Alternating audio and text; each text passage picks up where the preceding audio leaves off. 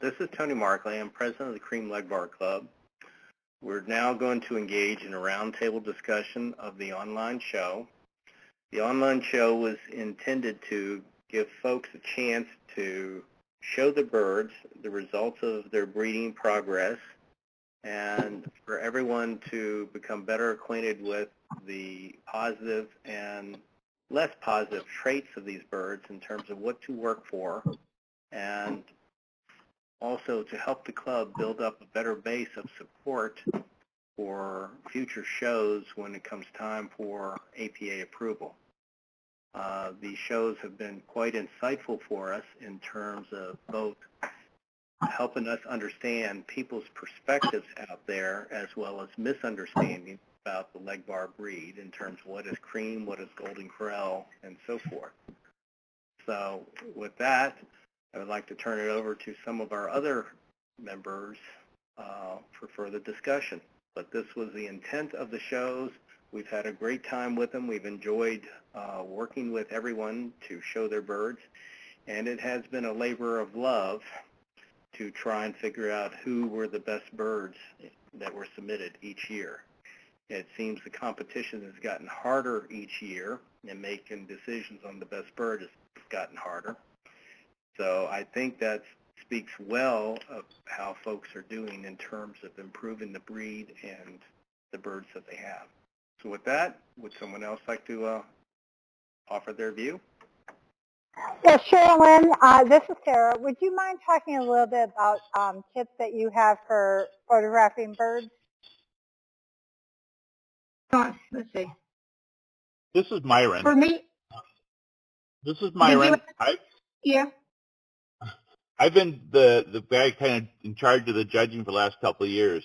I think what we need for photos, what really helps people, is we get pictures without other birds in the background, because it becomes really difficult when we're looking for fine detail and you've got two cream bars or gold creoles or whites right next to each other.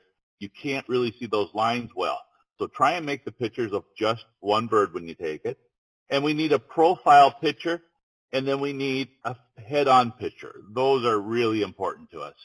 And try and get the bird standing if at all possible. And I know how hard that can be, but it makes it much easier for us if they're in a natural position instead of running or something from you. Because you know when they run, they drop their tail, they drop their head, and then we have to try and figure out, you know, what it looks like without that. So those are my suggestions. I don't know what Jane's got. Well, this is Sherilyn. So actually, because I take a lot of pictures of my birds and I post, I like photography and I'm learning it's as expensive as these silly chickens. So I needed to get good photos. Hang on, let me turn my microwave on. So anyway, I got my local feed store has some stag tie-outs. And I've gotten to where I can put the birds where I want them. That's the article I did for the last newsletter. I can put them against the background. They're isolated. I can position myself sitting on the ground with the sun behind me and in a good position. Now, some birds take to those tie-outs well. The leg bars are good, the males. My ice bars love those things. They like being out. The pullets are a little different matter, so they need a little bit different work. But it's not too hard, and honestly, I'm starting to see in other breeds, in other websites where people are starting to use those stag tie-outs. They are such an easy way to get one bird isolated, and all you do is crawl around on the ground getting the best angles for the shots.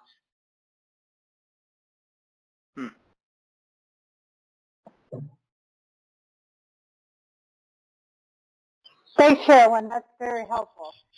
Myron, as a judge, do you want to talk a little bit about what are the things that you're trying to look for in these pictures to kind of evaluate against the proposed SOPs? Well, I think Jane and I can address that together probably. We look for things, obvious things we look at are the crest, the size of the crest, is it covering the eyes, what the comb looks like. We look for the back angle. We look to see how full it is in the keel and the breast area. We look for the angle that the tail sets at. And, of course, we look for the color on the feet. And we have noticed that sometimes people will try some photoshopping and stuff. It really can screw up the feet color when you do it. So be a little careful on that. But, you know, it's the main point that we have in our SOP that we're trying to find without being able to pick up the bird. Jane, you probably can add more to it. I'm not that great at the verbosal stuff. This is Jane. Thank you, Myron. Actually, you ticked off every box I had, so you covered everything. And I guess it might be worth reiterating what everybody said, isolating the bird so it's just one bird in the photo, a side view, a front view. Myron mentioned a standing bird. We had a number of birds that were crouched down, and then you can't tell if their proportions look good or if their wing angle is off. So everything else that Myron said was important. And I think some people, if they're not exactly photoshopping, maybe they took a photo in a dim environment that wasn't well lit and they're trying to enhance the lighting. Then we get a washed out bird. So maybe the legs don't look as yellow as they should, or the barring isn't as distinct as it should be. So lighting is an additional, just daylight is fine, but good daylighting is important. Thank you. Bright overcast days are going to be your best. I apologize for using the word photoshopping. That wasn't really what I meant, and Jane covered it. It was just, trying to brighten the picture so it shows better is all they're doing. No one's trying to cheat with a Photoshop. Yeah. Tony, I know you have done online shows many times, but you've also done face-to-face shows. What are some tips that you might give somebody just in terms of showing birds? I mean, something similar to what Myron said about not running after the bird or making sure they're not crouched down. Any other prep things that you would think of in terms of prepping the chickens for the photos? I think you'd want to do everything you do for a real show, which includes, bathing them a week in advance and little glycerin to make sure they've got the slime, the shine on them again, and making sure their feet are clean and the toenails are clipped. Just the stuff you do on a regular show you're going to want to do for this, because we treat it as much like a regular show as we can. This is Jane. Condition, as Myron mentioned, is important. We've tried to provide a long submittal period so that people can photo their birds when they're in their best condition. Maybe you collect photos over a couple months and submit them all towards the end of the period. That's fine. The birds that are, coming out of a molt aren't going to show as well, but if that's all you've got, go ahead and give it a try. But, the tail feathers on the males really stand out, and actually on the females too, if they're missing. We're looking at how smooth those tail feathers are, if they have what I've heard referred to as a nice hand, meaning the feathers are of good quality and kind of a nice shape to them. Clean feet goes a long ways, actually. Clean beak, face, that type of thing. Thank you.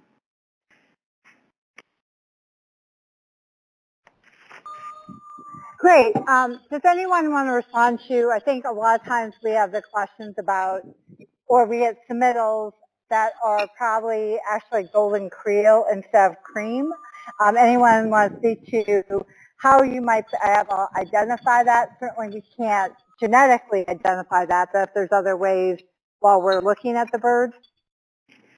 I'm hoping Alyssa can come in on that one. Is she on the phone? She's online, but I'm not certain she has vocal. This is Tony. I will add a comment on that. One of the things you have to be aware of is the level of melanization in the bird. And that sometimes, with a little more heavily melanized bird, the colors are darker, more intense. And I noticed in some of my Reese Gen, second gen leg bars, males, that they almost looked like light golden creoles, or birds that were split for cream and gold. and they were just very heavily melanized, and so the cream was darker than what you would have expected. So that would be the caution I would offer, is sometimes if, depending on the line of the leg bars involved and the level of melanization, it can affect what you think you're looking at. If with our new plan, as I understand it, Tony, you're going to be moving the birds if they come in and they're obviously wrong? Right. Okay. What has happened, go ahead, Byron. I was going to say the other thing, for anybody that's in doubt, if you're in doubt whether you have a cream or a Creole, I'm almost going to, especially on your cocks and cockerels, I'm going to bet you probably have a Creole. Well, what I have done in the past when someone has submitted something to me was very, very obviously in the wrong category, I would send them a private message and let them know that based on my view of them, this looked like this, and that I was going to move them to another category and give them an opportunity to provide comment depending on time frame involved. If it was at the very end of the show period, then there's only so much time to really mess around with that. But I do try and make sure they're in the right category based on what people have submitted. We're much, much better now than we were with our first show, because in our first show, we had about a 40% error rate of people submitting birds as cream, which were really golden crow. And that was both mostly males, but also females as well. But we've improved significantly since then. I think you guys ran into a few more problems this last time around, but I suspect looking at some of those birds, the level of melanization may have been an issue for you as well. We had some problems, but we judged them in the class they were in. That's did not move anybody. But this isn't a problem just for us. Even when we did our show here in Minnesota, the bird that ended up being best of breed was actually a cream Creole when we were showing the creams, as a cream division. The judge himself had screwed up on it, but, it's not worth arguing a judge with it over it. No. Can you get the melanization in both the cream and the Creole where you're getting the darker birds and the tipping of the feathers? I think you can, but it's more obvious in the cream variety. At least that's been my experience. This is Jane. Go ahead. I'm sorry. Go ahead. I was going to say I have had, particularly that second-gen Reese line, they were literally all over the map on melanization. I had some that were washed out light, and I had some that were almost black. They were so heavily melanized. And they were all, quote-unquote, pure Reese Generation 2. So now, the males were greatly improved in the second generation in terms of their wing carriage and their colors and so forth like that. They weren't as white cream as we had seen earlier, or the gray-white, whatever you want to call it. There was a hint of a little more butter cream to them than the first Reese Gen. But the melanization accentuated that significantly. This is Jane. Regarding some of those comments, I have birds sourced from a wide variety, and I don't have any Reese line. And I have seen melanization. I also have sometimes more of a white cream or a buttery cream. And it's all very distinctly different than what's happening with the golden Creoles. If you had two hens or pullets side by side, something you might look for, does the body have more of a brown color to it or more of a gray color to it? And I'm not talking light gray, just kind of a taupey gray versus more of a golden brown.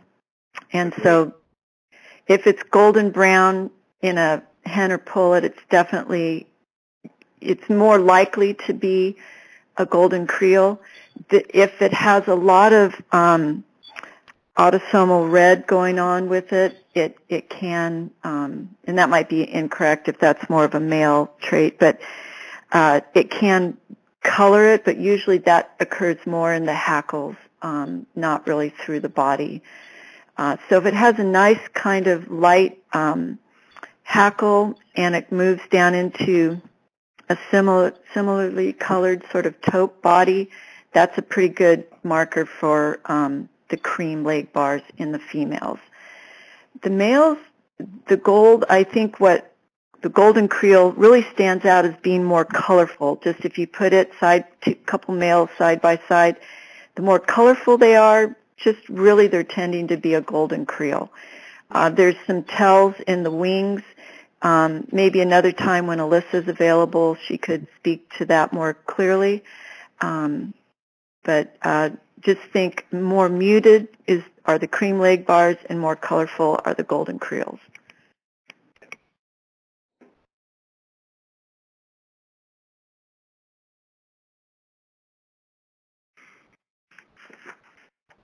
And then as far as the age goes for cockerel versus cock and pullet versus hen, what are the ages we go by? 1 year.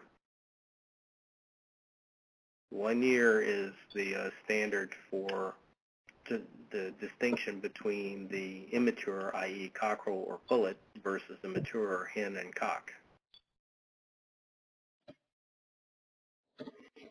Does anyone know anything different? Because that's what I've understood and read in terms of dealing with APA stuff. No, I was just clarifying because there is sometimes and that once a pullet, it's referred to as clarifying that, so for the show. Right.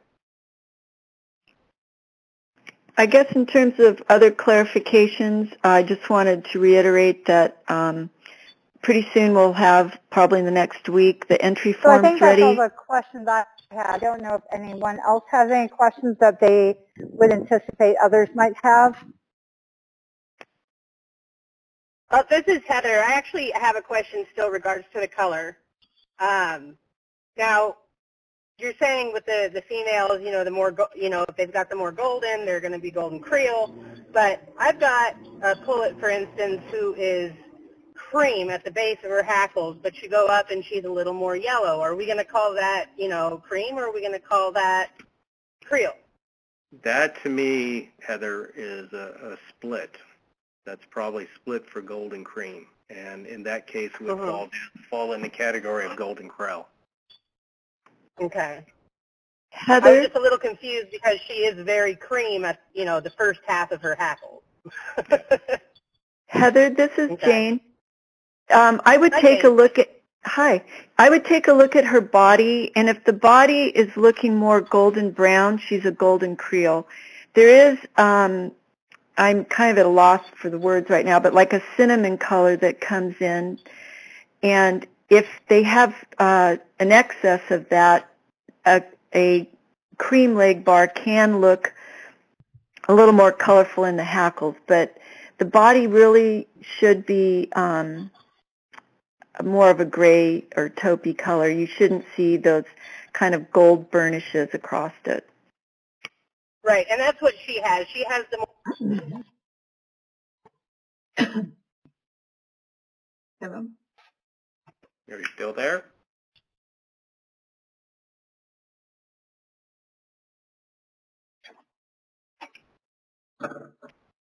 Somebody? I think we might have lost her. Yeah, you just lose me. I'm back on now, though.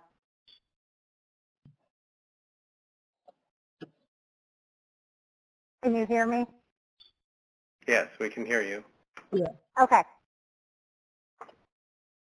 Is Heather still online? I think it's Heather Johnakis. No, the person that just called in is Sarah. I got dropped. Oh, okay. I agree, Tony. I think we lost Heather. Sarah, do we want to just let people know where they can get their forms when they're ready?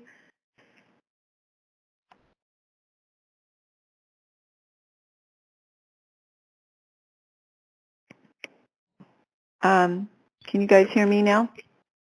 I hear you fine. Okay. I can hear you. So this is Jane. I just wanted to, maybe if we're sort of at the close of the discussion, remind people that the submittal period is October 15th through February 15th. Start taking your pictures.